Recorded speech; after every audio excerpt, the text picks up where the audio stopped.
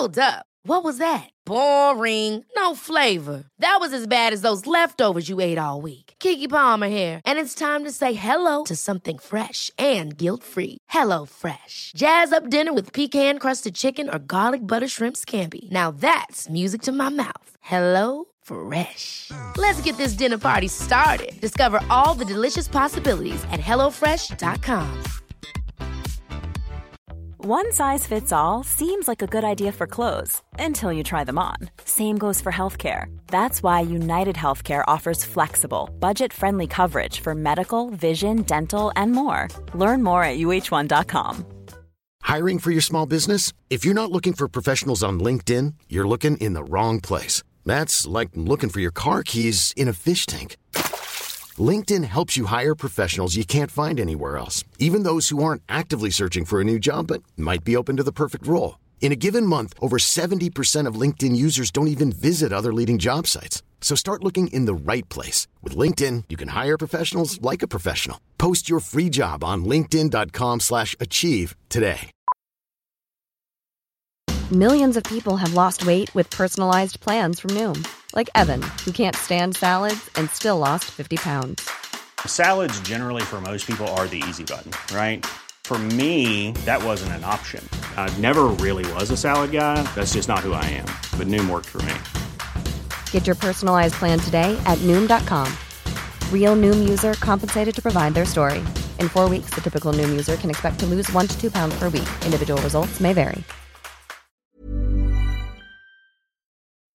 Mikel makes hay, Tuchel toils, Walker wheeze, and Richarlison sneaks one into the back of the net. Welcome to the Football Ramble. It's Thursday, 21st of April. I'm Kate Mason. I'm Andy Brassel. And I am the spirit of Miguel Almiron.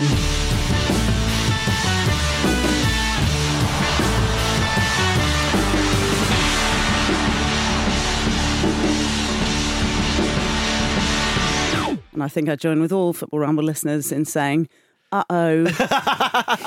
Well, Nick Moore, how are you doing today? Pretty good. I haven't worked with you for a while, Kate. Yeah, and you're feeling sprightly. Well, it's going to make it tough for you, that's all. You're feeling like you've got something to say. You know, we were talking before about my top 5 least favourite pieces of football lexicon. Yeah. I've come up with number 5. Well, I got the first 4 quite easily, listeners, which included football club. Yeah, we know it's a fucking football club. Just say club. Number 5, Miguel. It's Miguel. Oh, sorry, I messed it up. So what did I say? I'm the spirit of Miguel Almiron. Miguel Almiron. It doesn't matter. There's a lot of Miguel. It doesn't matter. Has he come back into the team to score a winning goal for this? We'll find out. If you were better friends with him as well, you would have called him Miggy. Miggy, yeah. You were tempted, but you thought that was disrespectful, didn't you? And now look what's happened. Eddie Howe did call him Miggy in his post-match. So Arsenal went to Stamford Bridge and battered Chelsea 4-2 in the end. 2 lovely goals from Eddie Nketiah. Bukayo Saka sunk a penalty, and Emil Smith-Rowe got in on the action as well. Mikel Arteta afterwards, Luke, saying that he'd been a bit unfair to Eddie Nketiah not playing him more. And that's true, isn't it? And is this the end? 2 questions.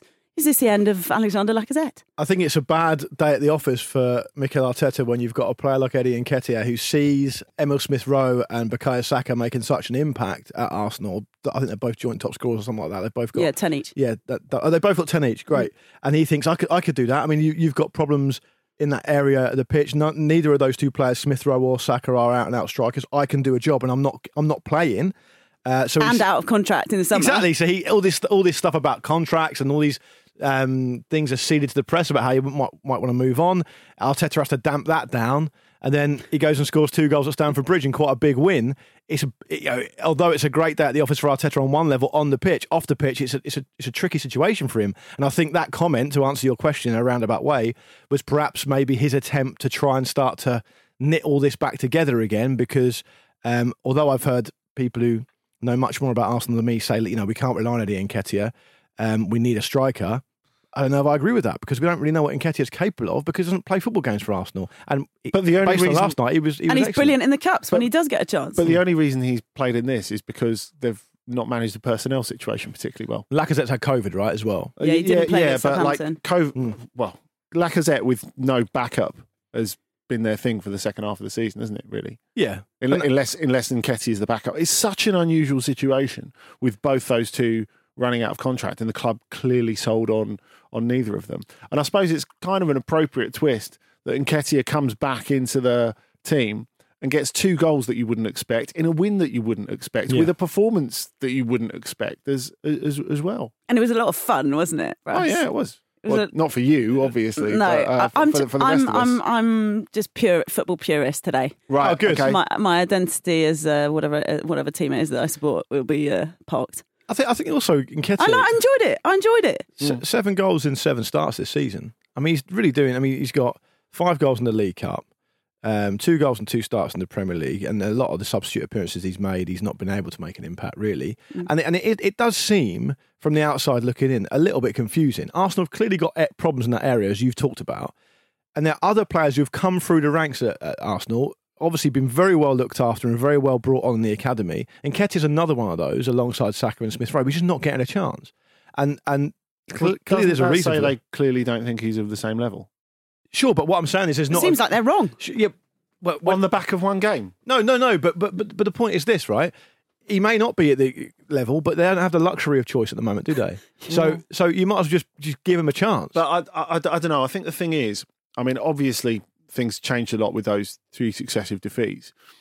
But when you look at Lacazette's contribution, it's only been since the defeats have started happening that his lack of goals has been a real talking point. Because before that, I think people appreciate what he does for the team. It's interesting reading a lot of Arsenal Twitter when Chelsea scored that equaliser, the Timo Werner equaliser.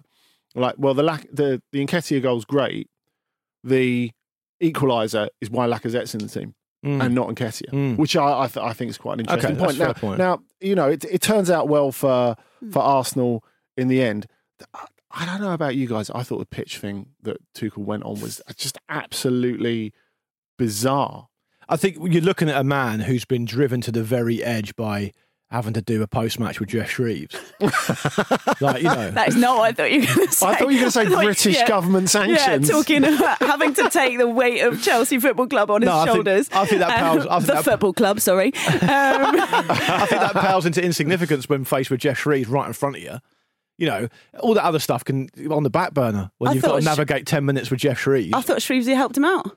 Well, he did help him out by ask a closed question, then he only has to say 2 Jeff words and answer yes or no. Absolutely right. Jeff Shreves helped him out perfect interviewing by being abysmal at his job. What a technical performance. Yeah. But that immediately makes the head coach look grumpy, doesn't it? But Andy, it does. The head coach was grumpy. But he was. And also, it's his right, by the way, just as not to be all kind of broadcast school here, as I'm sure I don't need to tell you, it's his total right. If you're asked a question that has a yes or no answer, it's totally his right to answer it with a yes or no answer. Yeah. And he doesn't have to do the job for the interviewer, does he? He doesn't have to deliver the perfect 45 seconds just because that's the convention.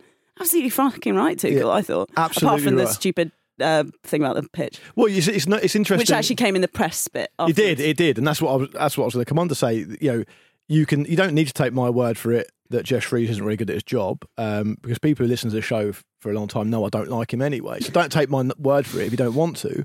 But what you can do is go and listen to what the BBC journalist got out of Tuchel after the game, which is much more interesting. And the journalist in the press conference afterwards who got that quote that you're talking about, Kate, about the pitch. That was weird from Tuchel. It's someone sitting to my right is very, very smug that the wheels look like they're about Guys, you've been every single time Chelsea get beaten, everyone's like, oh, brass, the wheels are coming off. People keep tweeting me about this, but I don't feel like it's the wheels coming off Thomas Tuchel at the moment. I mean, he's not meant to be happy when they lose. I think globally he's still doing a really good job. He's still the best man for the club, all that sort of stuff. I don't think we should put the cart before the horse here. But I think the interesting thing is when we were going back and talking about Lacazette and Nketiah and contracts, Christensen is an interesting one because Christensen and Rudiger are probably the 2 players, maybe alongside Mason Mount, although I don't think that's quite the same thing, that have benefited the most from Thomas Tuchel being there. You know, that they've gone from being considered average to being very important, especially in the case of Rudiger. But the chronology of their contracts means they're both running out of contract at a point, and now obviously Chelsea's circumstances have changed, but they've demanded a contract renewal, and it's almost as if they want to be paid on Tuchel rates rather than the rates of what they are in terms of the median of their career. Now, do I want to pay Rudiger? I guess is a more convincing case, but certainly Christensen. I think if you're Barcelona, who are going to sign him, looking at that, thinking, shit, we've thrown the bag at that. And maybe he was just having a good spell. I mean, it's not the first time for Barcelona. Let's make that clear.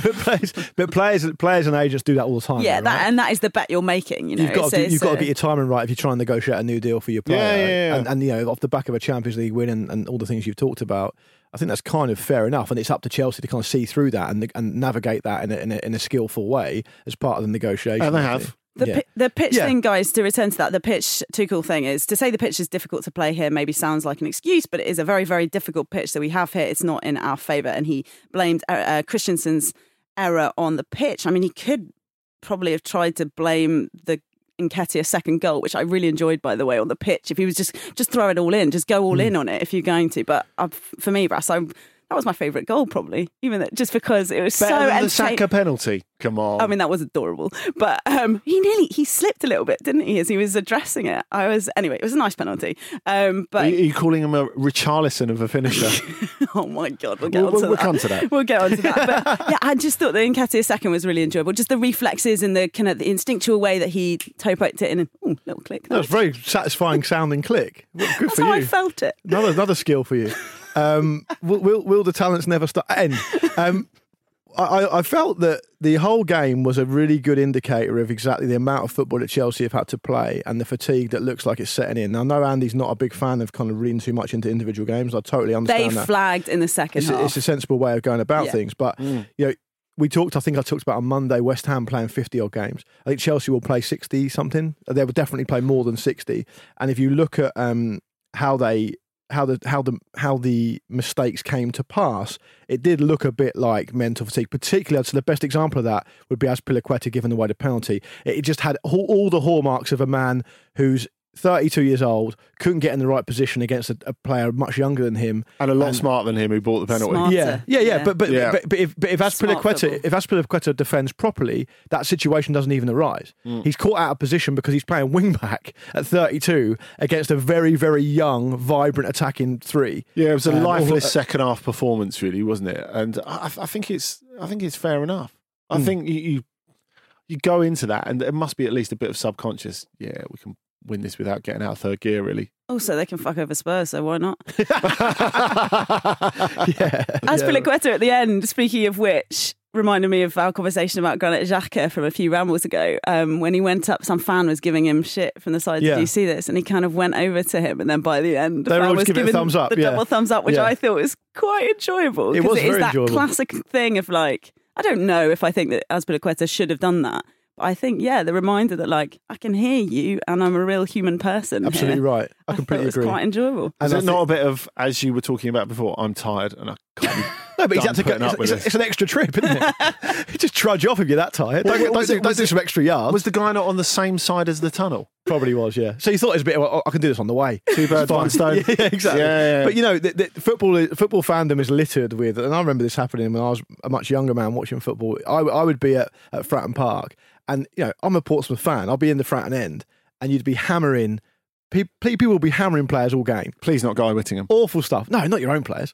But Andy, do you know what the thing was? The moment a player who was a target of 90 minutes of basically, let's call it abuse because that's what it is, flicked them the V's or whatever, they'd be all on the radio phone-ins. He's a disgrace of an example to my son. It's like, well, you've been standing next to your son, mate, for 90 minutes calling him a wanker. So, Let's look a bit closer to home. So I do applaud that from Azpilicueta. Yes. I wouldn't quite take it to the Cantona level of response, but I think on the Cantona scale that was very low. Yeah. These days, from the sound of it, after playing a full game of wing back, he probably couldn't make it over the advertising order. Exactly. Imagine if he did that. Yeah. Imagine if we tried it and just hit the advertising order and just fell over.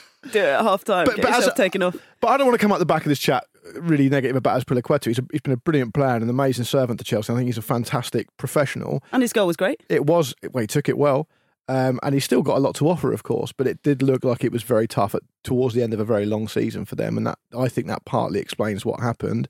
But that's not taking anything away from Arsenal. I think they've bounced back at a time when they've needed to because they've been in poor form, and that, as we've said repeatedly, it looks like Chelsea will do enough to get over the line into third, but that fourth place is still open. Yeah, when I said when I said it's a performance you didn't see coming from Arsenal, I mean that in a complimentary sense. I really didn't think they had that in them. I thought that had 2-0 defeat written all over it before the game. And even when they were playing well, generally it's really speaking, impressive. Even when they were playing well, Andy, generally speaking, they were beating teams you'd expect them to beat, and they're still coming up short against other good sides. Yeah, yeah. So it is a bit of a bolt from the blue, absolutely. That's true. 6 English players in the starting lineup for Arsenal for the first time since the turn of the millennium. And that's great stuff. That is honestly great stuff as well, because for the reasons we've talked about with Nketiah, right?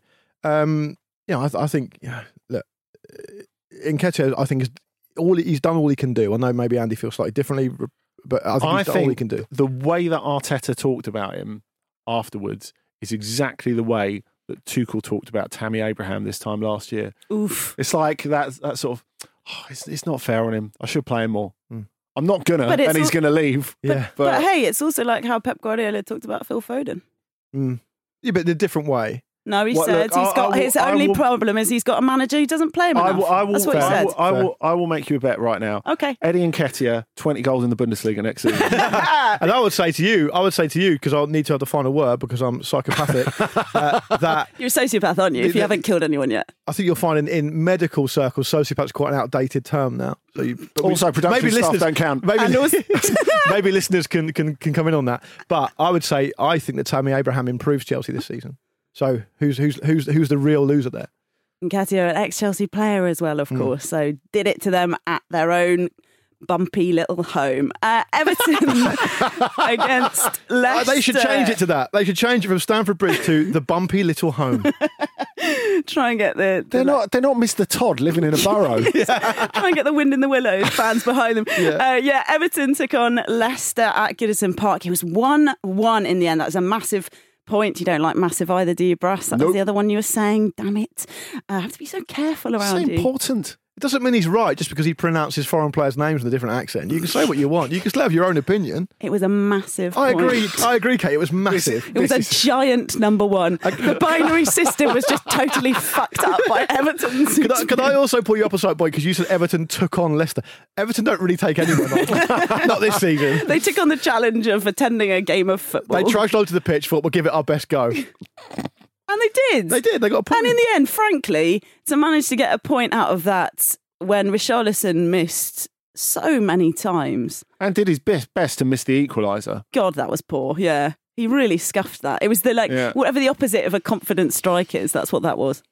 I mean, but it ended up going in the one spot that Kasper Schmeichel can get it. Yeah, helped on by the deflection. Yeah.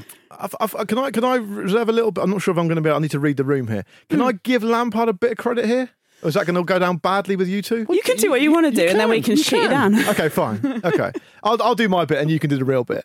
Yeah, you can do the proper analysis. So Everton started really poorly in this game, so I think we can all agree. And Leicester should have gone a couple ahead, really, and then that probably would have been that. Yeah, Brendy must have been pissed off. Yeah, and then, but what he did do, and I thought it was quite interesting, Lampard's words after the game as well. Because he was quite honest, and sometimes he's honest, and you think, he's just throwing his players under the bus because he's from that Redknapp school of kind of they suddenly become them rather than us when it's not going well.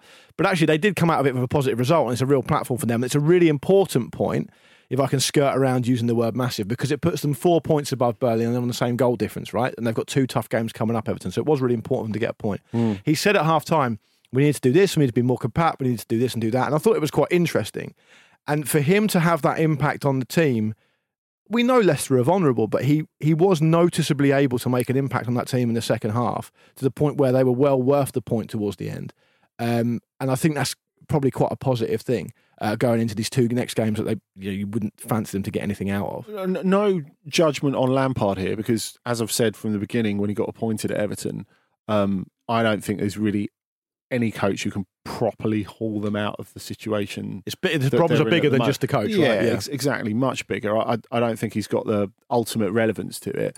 The reason that Everton will stay up, and they will stay up, is because Burnley are not good enough to catch him. Yeah. That's what will happen. It won't be because of anything that Everton have done. I think that's right. But Kate, I don't know if you were on the show when me and Andy had this disagreement before. I think it might have been Marcus hosting, but I differ to Andy in principle. I understand that point, but the reason Lampard's taken this job is because he can spin a narrative to, let's face it, a willing media that he has, quote, saved Everton. And that'll be a real boost to his reputation if he keeps them in the Premier League.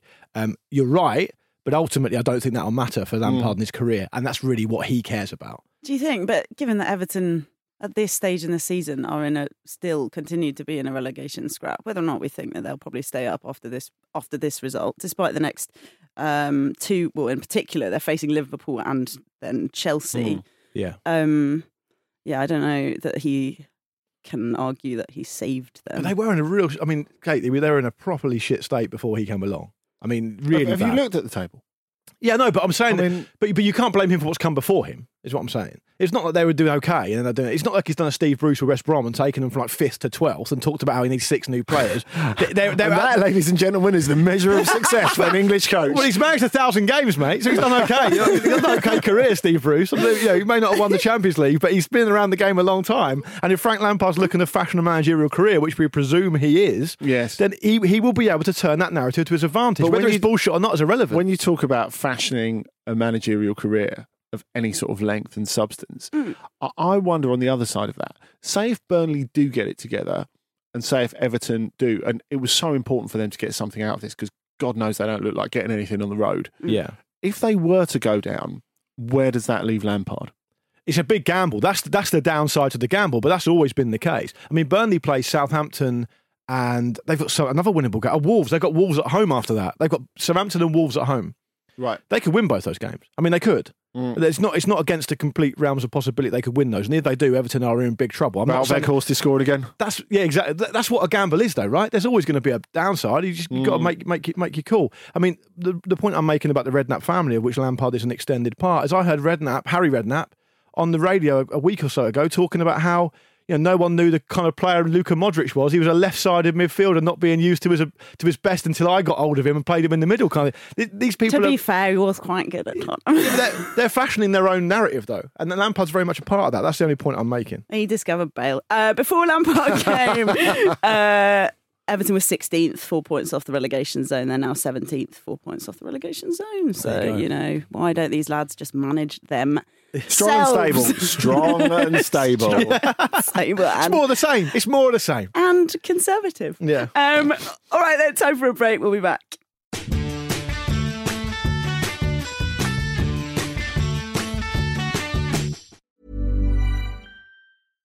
One size fits all seemed like a good idea for clothes. Nice dress. It's a t-shirt. Until you tried it on. Same goes for your healthcare. That's why United Healthcare offers a variety of flexible, budget-friendly coverage for medical, vision, dental, and more. So whether you're between jobs, coming off a parent's plan, or even missed open enrollment, you can find the plan that fits you best. Find out more about United Healthcare coverage at uh1.com. That's uh1.com. Hey, I'm Ryan Reynolds. Recently, I asked Mint Mobile's legal team if big wireless companies are allowed to raise prices due to inflation. They said yes. And then when I asked if raising prices technically violates those onerous two-year contracts, they said, "What the f*** are you talking about, you insane Hollywood ass?" So to recap, we're cutting the price of Mint Unlimited from $30 a month to just $15 a month. Give it a try at mintmobile.com/switch. $45 up front for 3 months plus taxes and fees. Promo rate for new customers for limited time. Unlimited more than 40 gigabytes per month. Slows full terms at mintmobile.com.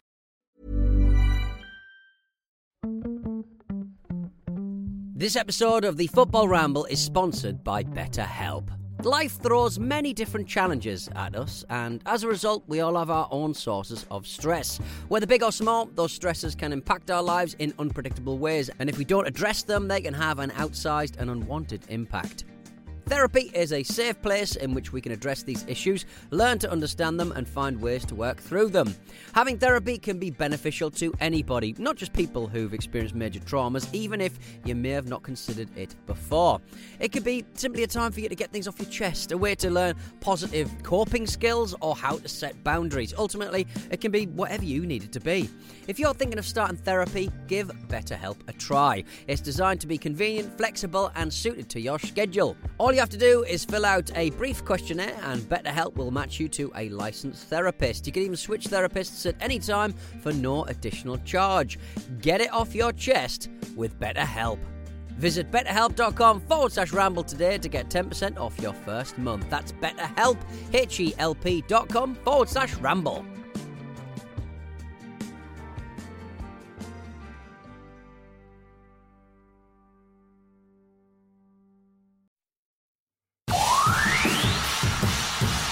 in football, you've worked with and alongside some of the biggest names in the game, some of the biggest coaches you've come up against as well. Who's been your biggest influence in your coaching career? I think myself. Adorable. Yeah. Just adorable. It's all about the narrative. Welcome back to the Football Ramble with me, Luke, and Andy Brassel. In your ears, you sound like a married couple. You do. You didn't even give my surname. No. It makes it sound like I've taken your name when he says Luke, when she says Luke and Andy Brassel. No, I've taken yours. No, he's taken your name. Luke and Andy but that Brassel. wasn't made clear in the way that you laid it out. Do it again. We've got Do it Luke again. and Andy coming for dinner tonight. Yeah. It's nice. Yeah, I like it. Do it again. I will not. Time for some email. I'll do a Mason. Edit. You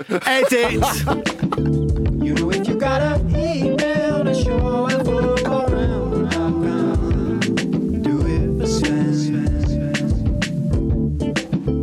I said you got an email to show at footballramble.com, Sven.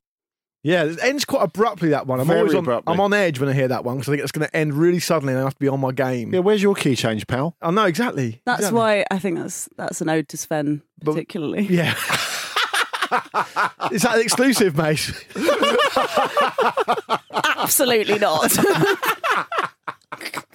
Great, it's great to know. We all suspected it. Great to know.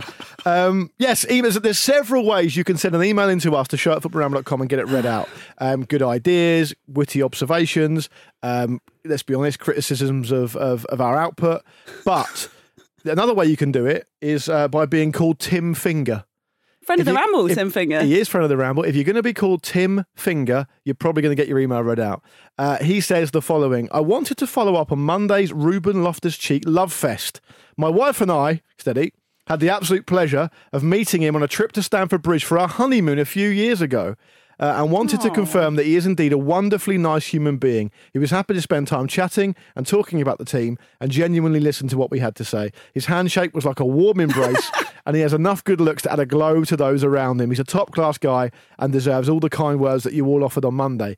And I'm delighted that Tim got in touch with that story, so thank you for that, Tim. Because when I spoke so effusively in my praise about Ruben on Monday, I was kind of half suspecting a barrage of responses saying, "Oh, I've met him and he's an absolute prick," but we didn't get any of that. No. And I'm pleased that Tim can ratify my initial first impression. The devil's in the detail, Luke, because it says a few years ago. True. Before he made it big. Nah, he might have changed. Tim doesn't clarify if this was the honeymoon package, the trip to What, a bit of the RLC package? Yeah. He guarantee you an hour with Ruben Loftus-Cheek. He's got nothing else on at that point. He's not playing. The best football wedding venue I've seen is, I think, the Den. Imagine getting married at the Den. Wow. Yeah. I mean, mate, as an extension to that, going back to Fratton Park again, if I may, I've spent a lot of time at Fratton Park. Would Mrs. Moore not let you do that? First of all, she hasn't taken my name, so. Good on her. But the amount of bad memories of Fratton Park, and I'm speaking as a fan, and you see someone going and proposing to their new fiance at the ground or getting married. Why would you do that? I saw someone once propose to their then fiance, because they accepted, at half time in one of the Papa John's trophy games between Charlton and Wimbledon. I mean, honestly.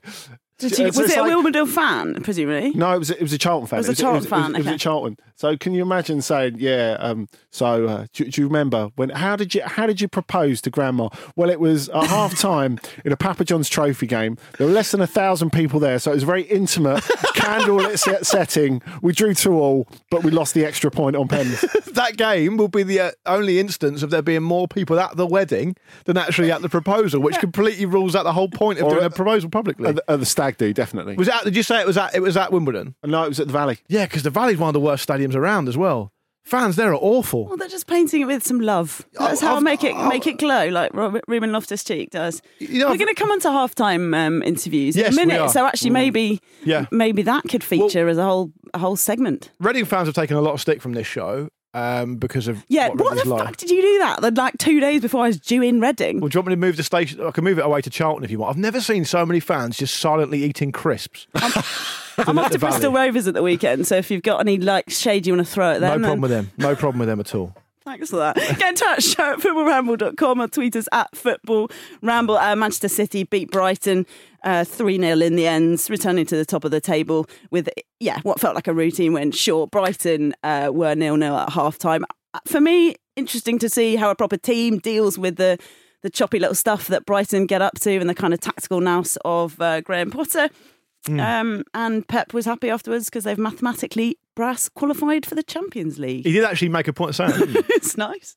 Yeah, you got to celebrate the small weird, wins or the isn't it? big wins for most people. Yeah, I suppose so. I mean, it was a proper panelling, Do you reckon wasn't it? Andy, do you reckon he was like a bit worried that he was just thinking about what happened to David Moyes the moment he could mathematically not qualify for the Champions League at Man United? He got sacked straight away. I love the idea of going and having a little wall chart at home and go, big exhale, thank God for that. Whew, I'm here for another season. Sign the lease for another year. Yeah, exactly, yeah.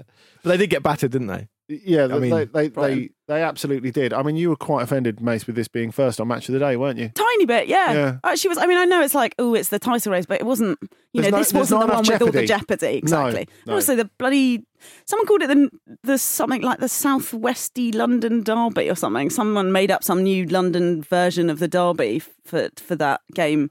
The Chelsea Arsenal game doesn't exist anyway. Forget that. That's mad. That is but mad. either way, that was a fucking good game. Yeah. Carl Walker didn't play. He was pissing on an expensive hotel. So are these two things? Is that the reason he didn't play? I don't know. Maybe he felt like he was more anonymous after not having been on telly for a little while. He's badly hurt his ankle, hasn't he? Yeah, That's basically why he's not playing. Oh, maybe it's like some sort of soothing technique. But I don't know. The horrified guest said Walker looked around before pulling up his hoodie. Well, which is good, I think. To hide his face. I think he should have been pulling up his flies. Not if you're about to pee. I just arrived for a quick meal with my family. It was revolting. It wasn't just a quick wee. No. Nice well hydrated. He was there for ages. Mason, we were appalled. Mason, I like the idea that your PR advice to Kyle Walker is to make this better, he should have pissed himself. I don't think that's a better story for Kyle, is it? But you might get sympathy with that. You might think something's wrong with it, but here they just think he's a delinquent. I misread this quote where it said, I just arrived for a quick meal with my family. I thought it was cold. Nice day out. Oh my goodness me.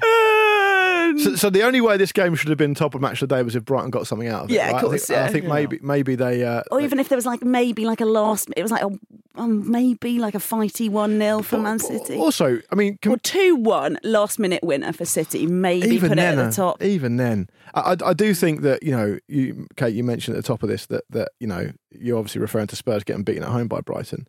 The reason Spurs was at home to Brighton was nothing to do with tactics. I mean, it was quite an even game, right? And then Brighton Trossard danced through a weirdly defending Spurs defence and scored. No, I think they did a good job. I think they did a good job on it. To stay in the game, to keep it 0-0 for so long. They were chopping it up. They were messing with the rhythm all of the time. They were always nice. Yeah, I was quite. But you can't do that. Them you can't do that at the against City. Yeah. Either way, it's a horrible fixture list for Brighton to have 3 trips like that in a row, isn't it? Really? Apparently not. Well, they enjoyed seemed the fine about it. And the Arsenal. It was Arsenal at the Emirates as well. That win. Yeah. Seemed fine about it. Yeah. Newcastle won 1-0 against Crystal Palace. Miggy Almiron with a lovely old strike and then whipping his shirt off, thinking lovely old 6-pack. Yeah. Thinking Bruno Guimaraes looked absolutely buff then when he did this at the weekend, didn't he? Yeah. Almiron not quite the same level of physique. Are you saying? Well, I'm saying he's smaller. He is ripped, obviously, but yeah, smaller and not as tanned, I guess. Yeah, I guess so. He looks more like a gleeful dancing kid, doesn't he? Yeah, it was quite sweet. Well, you can tell he's really popular, right? So I know he's very popular with the fans. I know that Eddie Howe was absolutely delighted afterwards, because Eddie Howe was told by the interviewer that they won 6 home games in a row now, which obviously the best run of home wins since Bobby Robson, I think 18 years or something like that. 2004 was the last time they did it. Yeah. And Eddie Howe wanted to talk about how hard Almiron had been working on that specific move in training, and he was really pleased that he'd scored for it because he's such a great pro and a lovely lad and all the rest of it, and kept calling him Miggy. And I just thought, you know what? Eddie's taken a lot of vicarious pleasure in Almiron scoring there. And despite all the kind of things that are going on at Newcastle, which are unsavoury, as we know, Eddie Howe seems like a good guy, and I don't agree with his decision to go and work there for all sorts of different reasons, but I revelled in his enjoyment of someone else doing well. Really, because to me, it sounds like because of where they are and because of where they're going next, He says, I'm pleased for him. I'm pleased for him. Just come out and say he's not going to be here next season. There's your gold watch. I'm pleased for him enjoying it while he can. Exactly. And just giving them a painting of a Spitfire and saying, thanks very much. He'll always have the highlights. Exactly, because a couple of days ago, you had that interview with John Joe Shelby where he said, I just want to play it. I'd play at left back to play it. Yeah. I mean, they're all like throwing their applications in. Doesn't want to move house. Does not want to move house. He'll go and play for Hartlepool rather than move. Eddie, Miggy, Stavely. First time Almiron scored for Newcastle in a very long time, though. I don't know exactly how long, but it must be absolutely ages. Yeah, they're now up to 40 points in 11th. They're somehow 3 ahead of Crystal Palace, although Palace do have a game in hand over them. They didn't seem up for it, but I guess Palace, that is. But I guess, it was fucking deflating the weekend. It was, but then... The semi-final, FA Cup semi-final is what I'm talking about. But Patrick Vieira can console himself with the fact that his ghost is looming large over Mikel Arteta and everything he does. Mikel Arteta is always speaking with a man who thinks, God, I wish Patrick Vieira would stop picking up points at Crystal Palace because he is genuinely a legendary midfielder here. He played here for a lot longer than me and he won a lot more. Oh, I thought you meant because he was about to come and nick his job. Well, I did mean that. Right, okay, good. You mean he wasn't because I said that to Jim and he was like, nah, whatever.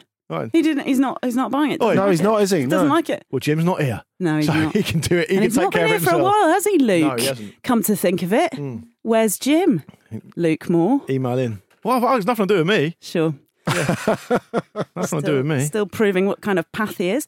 Half-time interviews then. Luke, you're very keen on this idea. Proposals for half-time interviews with Premier League managers have been sent to clubs for next season. This is something they do in the NBA. And it sounds like a lot of fun. They're mic'd up during team talks. Or not. Sometimes. Ooh, I like that. During the NBA. That'd be fun. I mean, for anyone who's seen the documentaries with John Sitton, notably, Dave Bassett, any of those. Warnock as well. Over the years, Warnock. Yeah. It is fantastic being in the dressing room. I don't think that's what's being suggested. But that would be way better. That would be nice. So, in the FA Cup... You don't need more Shreves. No, I don't think it'll be Jeff getting the job, would it? Hope not, anyway. In the early rounds of the FA Cup, when a kind of non-league or semi-professional team is drawn against a bigger side, they always interview the manager of the small team or whatever. Yeah. They sometimes feel like it's okay to do that, even though they wouldn't Feels a bit patronising. Disrespect like a quote proper manager. I think I'm led to believe it'll be a bit like that, which I think is a good thing. I think that I do understand that actually ultimately, despite my position on the fact that football is entertainment and we pay a lot of money to watch it, so we should get as much access as possible, I do think I probably would draw a line at the dressing room. I think that's probably something they deserve to be able to conduct their job professionally and in privacy. But up to and including that, I would say everything should be fair game. And I think, why not? I mean, if the manager's not got a huge amount to say to his team at half time, then perhaps it could work. But I think the problem with it is, if you're in a real pressure situation, the manager's just going to refuse to do it because they're going to go, I've got 15 to 20 minutes maximum to work with my team here and I need to speak to them. They're not going to give up 2, 3, 4 minutes of that speaking to the press. Well, don't they just mean, I took it as a complete 2-second flash interview. Well, then what's the point? 2-question flash What's the point interview. of it? Well, they already do that in France, for example. Yeah, but they've still got to do it, right? They've still got. I mean, what I'm saying is, managers are going to resist this, aren't they? Premier League managers are going to resist it. They're not going to want to do it, are they? Well, the proposal is 5. That they'll be limited to 5 half-time interviews per season, and losing sides wouldn't. Well, then what's the point of it? You're taking all the fun out of it. There's no point doing it. Yeah, it does feel heavily curbed. Yeah. Do you think, or they're trying to get them to agree to it? I think it's better sense to ask the coaches than it is to ask the players, because in France, for example, where they're coming off the pitch and they stick the advertising boards behind them on the pitch and interview them on the pitch side as they're coming off. Yeah. It's like half time, players are out of breath and go, I think I've got to get a drink. How unfit are players in France? Just tell me, because that sounds bad. If you're telling me that you can't have a 3-course lunch before you play a top flight game, I'm saying that's the end of society. Yeah, I do like it in principle. So I would like. Do you actually? I like the idea of miking up a coach during the game or something, or a sub or something like that. They're never going to go for that. So that's what you were saying. So sorry, that's good. I think stick a mic on the. If you were able to stick a mic on the and hear the halftime team talk, that'd be awesome. I don't think we need more like. They're not going to do that. That's never going to happen. I know, but this stuff is just more. fluff. They used to let NFL reporters go into the NFL dressing rooms after the game, but then there's so it many. was so weird. People constantly naked. Yeah, there's so many instances of naked people running around. They just stopped it, I think. But I think, referees being mic'd up is something that should be looked at, I think. Seriously. I think they should look at that. That was good. Do you remember all those years ago? I don't know, maybe you're a bit young for this, but when Arsenal played when Arsenal played at Millwall in the first division, which I'm sure you remember well, the David Ellery, the referee, was mic'd up. Yeah, and remember the game with Tony Adams, just going, cheat, screaming at him. Well, because Tony Adams thought he'd scored from a corner. He thought the ball had gone over the line, and he chased David Ellery around the pitch going, you fucking cheat, that was my fucking goal. That was great. It was good. I mean, you shouldn't have been saying that, but it was great. Yeah. I don't think, which is probably why they don't do it anymore. Yeah. I don't think Shrevesy would be in lined up after his thing with Branislav Ivanovic that time. When he was the guy who shot Bambi, according to himself. Yeah, he said that I was the man who shot Bambi live on television because he told Branislav Ivanovic he was suspended for the 2012 Champions League final after he picked up a yellow in the semis. I mean, if all the things... Just having knowledge is not... Again, to return to the top of the show, I feel like having knowledge is your job, mate. I don't think that's something to criticise Shreves for necessarily. As in worrying about it. No, I think it's good. But of all the things that seem to stick around Shreves, that's one of the ones that gets hammered. Wasn't for. it less what he said and more the way he said it? Yeah, he did say he really gloried in it, didn't he? Like he was really pleased to be breaking the news to him. Right. But I guess that's what a lot of reporters are like, right? Both in and out of sport, they want to do that stuff. They want to get a reaction. Oh no, that makes him sound horrible. Well, yeah, I've got news for you, Mason. I'll talk to you after the show. There's something, but I mean, it's journalism, though, isn't it? I mean, I suppose it's telly, right? Yeah. The idea should never be to. You need breaking news to players. I don't think you need me to tell you that some people at Sky Sports can be quite unsavoury. Let's move it on to the Scottish Premier. Do you know about Dundee manager Mark McGee? He's a legend in the game. And his skills at interviews. We would like to see him interviewed at half-time potentially. He's told a reporter he's been conducting some unusual preparation ahead of their vital relegation clash with St Johnstone in the Scottish Premiership this weekend. So a win would move bottom of the table Dundee, that's them, within 2 points of St Johnstone. And he said, here we go. It requires no stone being left unturned because when the boys run out there on Saturday, we need to be able to say we've done everything we can to help them get a result.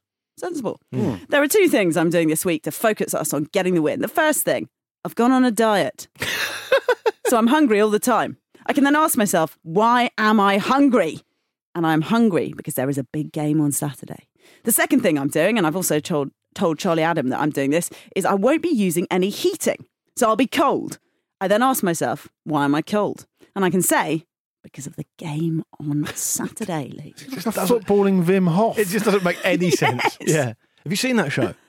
He's got a show on telly now. Has he? Yeah. Pops people in the ice and then he's like, I haven't watched it. Get over it. Yeah. Apparently you're supposed to get in like getting into a bath when you go into really cold water. Yeah, okay. So you don't, because otherwise if you go into like shock, right? And you swallow the water. I don't think that's what he's doing. No, I don't think he knows what he's doing based on these comments. Mark McGee. I'm not talking about Wim Hof. I'm talking about Mark McGee. Mark McGee is a character, shall we say. When I say he's a legend in the game, I mean a legend for being quite controversial. I mean, didn't he have a big run-in with like a teenage boy like a month ago? Oh no! And he also got really pissed. I remember because I sometimes when I can follow the results of Aberdeen. That's where some of my family are from. And Mark McGee was Aberdeen manager. I remember them getting beaten quite badly by someone they shouldn't have lost to, and he got really irate in a press conference then, saying.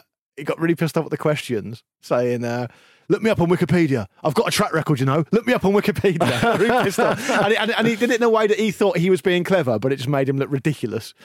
So this is not doing anything to aid his reputation, I don't think.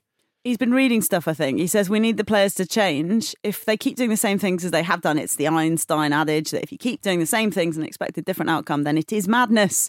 You have to change something, and that is what I've adopted as part of the process. Charlie says I'm off my head. Presumably means Charlie Adam there. Presumably. Yeah, I mean, I don't know how helpful this is to his players, to be perfectly honest. I like the idea of doing something a bit unusual, but is this the right thing? I don't think it's the right thing.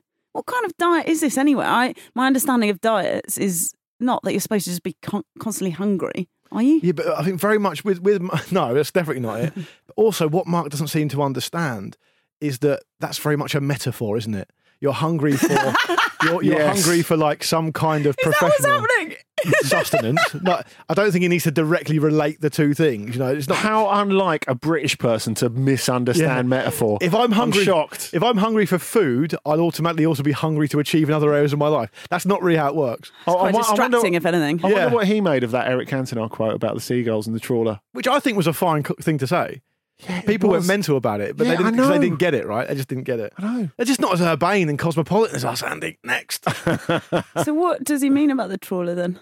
Cantona, that is. Well, it's fairly not obvious. McGee. It's a fairly obvious metaphor, isn't it? Please. Well, he said you're following me around because you think you'll get bits of little nuggets of information and press that you can report in the press about me. It's obvious. I thought he was just making a word picture because he wanted to be seen as like an elite poet. He did that. He did that. Probably can be both. He did that at the FIFA Awards, didn't he? Where he turned up and picked up a waistcoat and a flat cap. Yeah, like a French Peaky Blinder. Great stuff. That's your favourite. That's your favourite look, isn't it? No, I can't pull that off. You got a waistcoat. It's my favourite look for Donny. Oh yeah, definitely. He Donny was doing that before Peaky Blinders was even around. Donny invented Peaky Blinders. Yeah, that's true. Yeah, not a lot of people know that. Tonight, Burnley against Southampton.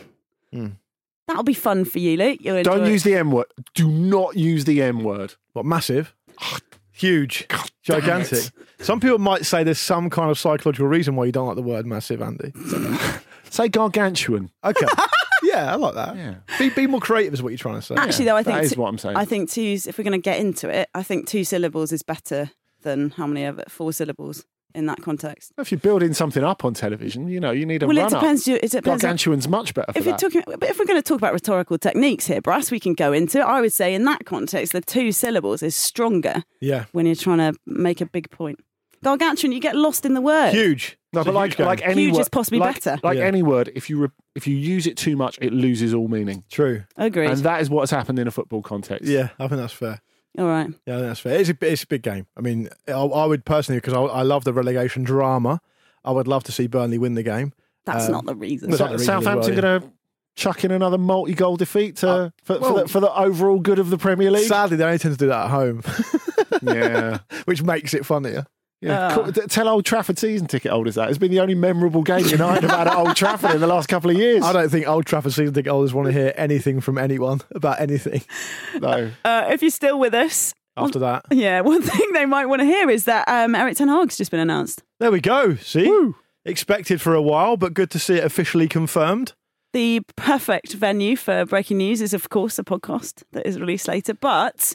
Good to get your thoughts briefly on it, Brass, because I know obviously we talked about we did a massive deep dive on the pain of being a Manchester United fan yesterday, I guess. Yes. But the thing seems to be about Ten Hag is that I think Lars was 100% right when he said it's about the correct management and machinery around him. Yeah, it's that he can come in as the right idea, but he might not have the right stuff. But the feeling is that there have been a couple of big backroom or upstairs departures already from United this week. So it does feel as if they're starting something anew for him. Now, obviously, it always feels better if it's the Pep Guardiola situation where all the management structures in there already and the coaching genius simply has to step in and get on with it. But United they've been aren't building in that to be position. around him for years, haven't they? Yeah, they've been piecing it together. They had, yeah. So hopefully for United, they'll manage to pull that together quite quickly. It's funny, until Vish and Jules and Lars spoke about it yesterday, it hadn't even occurred to me that Ralf Rangnick might still be there to work with him. I'd always assumed that when he got this consultancy role, he'd maybe put in his face a couple of times and they'd quietly pay him off and shuffle him away. But if they do actually work together in a meaningful way, then that's interesting. I'm interested to see how that would work. There's no question that it's the toughest time to come in and manage that club in the Premier League era. He's taken the job on a day that the BBC sport comment headline is, Man United have become a monstrosity. That's how severe the situation is in the eyes of people who follow the club closely, and the fans will no doubt agree it's a massive job. I don't think there's any manager in world football that can sort this out and deliver them back to where they feel they should be without all the things that you guys are talking about around them as well. So it remains to be seen. There's a school of thought that says, Man United are being run this certain way. So while this is going to be the case for the foreseeable future and has been the case for a wee while now, certainly since Ferguson, why not just go out and get the best manager you can, right? Just do that. Why stick with the Solskjaer when you can go and get a Pochettino when they're available or a Conte? And people will say, because it's about more than the manager. Yeah, fine, but they've not shown any real willing to sort that out. So why not just go and get the best coach you can? It's clear that Erik ten Hag is a well-respected coach, right? A very technical coach who can work in that environment and he's describing there. Does that mean that Man United will be delivered back to where their fans want them? In the foreseeable future, absolutely not. They're miles off it and they will continue to be miles off it, whoever the coach is. That's a really good point. And I think your point about it being such a difficult time for him to come in as well is around the fact that they've already had, we think it will take him, he's a 3-year project guy potentially here, Erik ten Hag, and the fans and the setup is already just so frustrating that it's the kind of end of their tether vibes. I mean, do you think the fans are going to have the patience to really believe in the project for the next? I think the football's been bad enough for the last couple of years that they will. Certainly the match going Manchester United fans. The thing is, if I was hoping it's going to go well for Manchester United and looking at it from their perspective, I just hope they support Ten Hag by going and buying the right players rather than the most commercially expedient players. And I think that's really, really important, that he's got players who he can work with, develop. I bet Ajax are hoping that as well. I'm just imagining Edwin van der Sar in a massive bath full of notes, like Puff Daddy. Yeah. The club has become unmanageable. So, it doesn't matter. It's almost like a category misdefinition to say, the manager will sort it out, because it's become unmanageable. And, it's best summed up by a comment I saw by someone yesterday or earlier today. That, at the moment, Man United are a team that bring joy to millions of people every week. Just none of them support Man United. So I do. Look, the English football's a better place with a strong Man United in it, I think. So I do wish them all the best, but I think the problems go far, far deeper. And like I say, they're miles away from it. As we've said over and over, when talking about Manchester United for the last however long, they basically just need to turn it into a team rather than a group of randoms who are all independently quite good. Like a social media content provider first and football team second.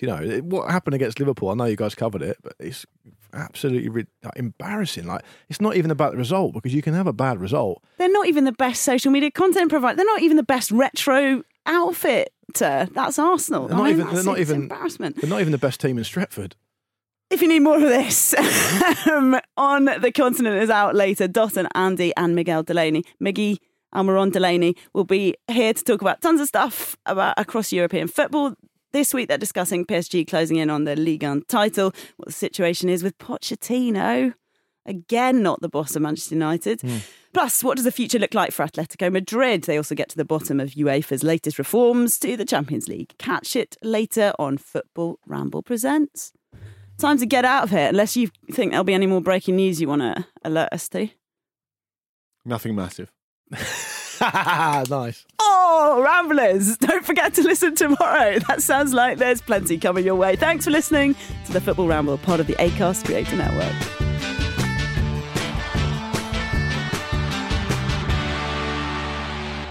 The Football Ramble is a Stack production and part of the Acast Creator Network.